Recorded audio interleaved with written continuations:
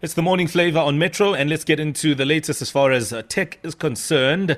Facebook has been up to some interesting things. A couple of years ago, in 2014, they paid about $2 billion to acquire Oculus VR Inc., which is the leader in immersive virtual reality technology. Fast track to today, we're talking about Facebook trying to play in the space, and there is something on the horizon. So what is Facebook up to, and what is the story about your avatars as users as well? Let's get some details on this one. We're joined on the line by Wesley Diphoko, Editor-in-Chief of Fast Company. And let's get a sense of what is going on here. Wesley, good morning. Morning, guys, and thank you for having me this morning. I'm looking forward to chat with you. Yeah, let's talk about it, man. What is Facebook up to? We saw a couple of years ago them acquiring this company. They spent quite a bit for a company in VR. There was obviously a bigger plan here. What is Facebook up to? Well, Facebook is preparing for the future, really. I think essentially the world of computing is moving into the fourth phase. And that is the phase that we call spatial computing. And this is where VR, or virtual reality, matters a lot. For instance, you would have seen the avatars that are coming up a lot lately.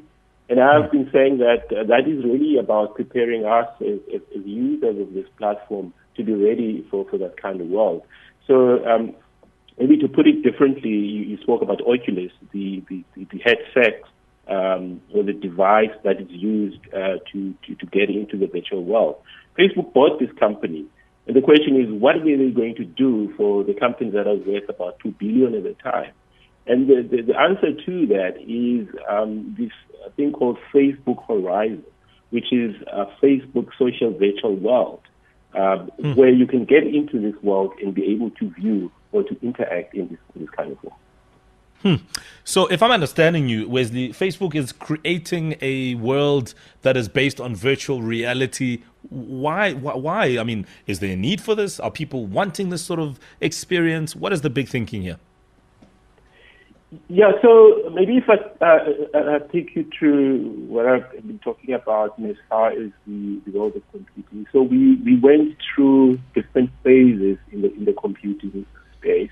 So the first phase was mainly, personal computing, text-based. The second one was more graphics, color capabilities were included. And then we moved into the third phase, which was mainly about movement and mobility, where we started using mobile phones.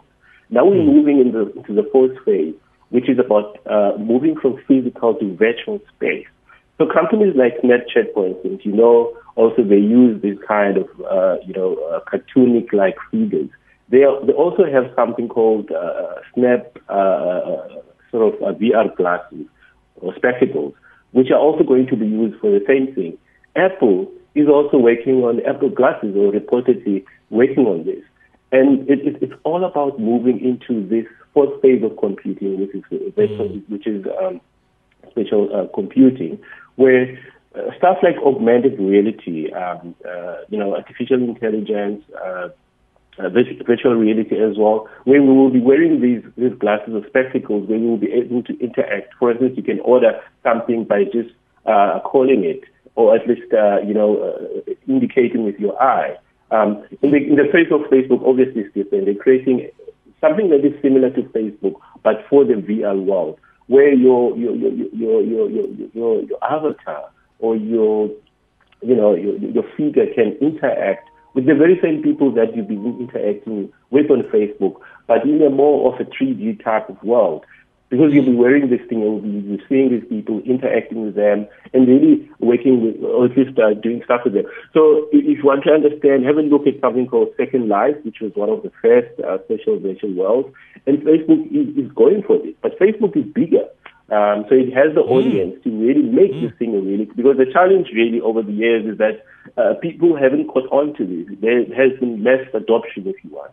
But Facebook has adoption in the sense that there's billions of people on Facebook, and it's easier for them to transition us into that world. And that's what this is really about. It's about taking an audience that fits in this kind of platform and move them into this space. And that is why, for instance, I don't know if you saw this, recently Facebook has indicated that people who are using Oculus, these headsets, will be forced to have Facebook accounts. right? Now, you cannot use Oculus headset in future without having a Facebook account.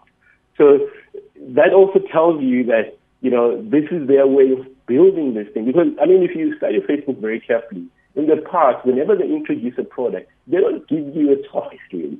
If you remember Facebook Messenger, you're almost locked into it, aren't you? Yeah. Yeah, we're kind of moved into this world, and that's exactly what's happening here. And so they have this very powerful strategy of building products and also getting the previous audiences into these other platforms that they go.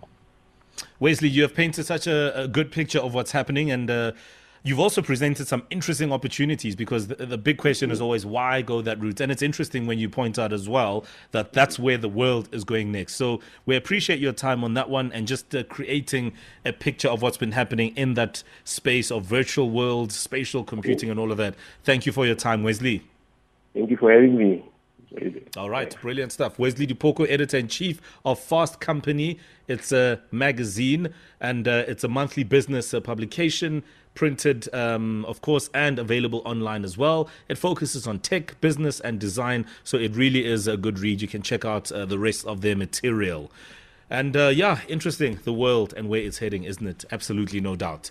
It's 5 minutes to 9. The Bridge is coming up next. And they are on standby, so we'll be hanging out with them from 9 to 12. Otherwise, thank you very much for tuning into the Morning Flavor. Thanks, guys. Good job all around, and hopefully tomorrow will be better than today. That is always the idea, for tomorrow to be better than today. But for now, let's make the most of today, and with that, it's a good morning, it's a good day, and good good vibes.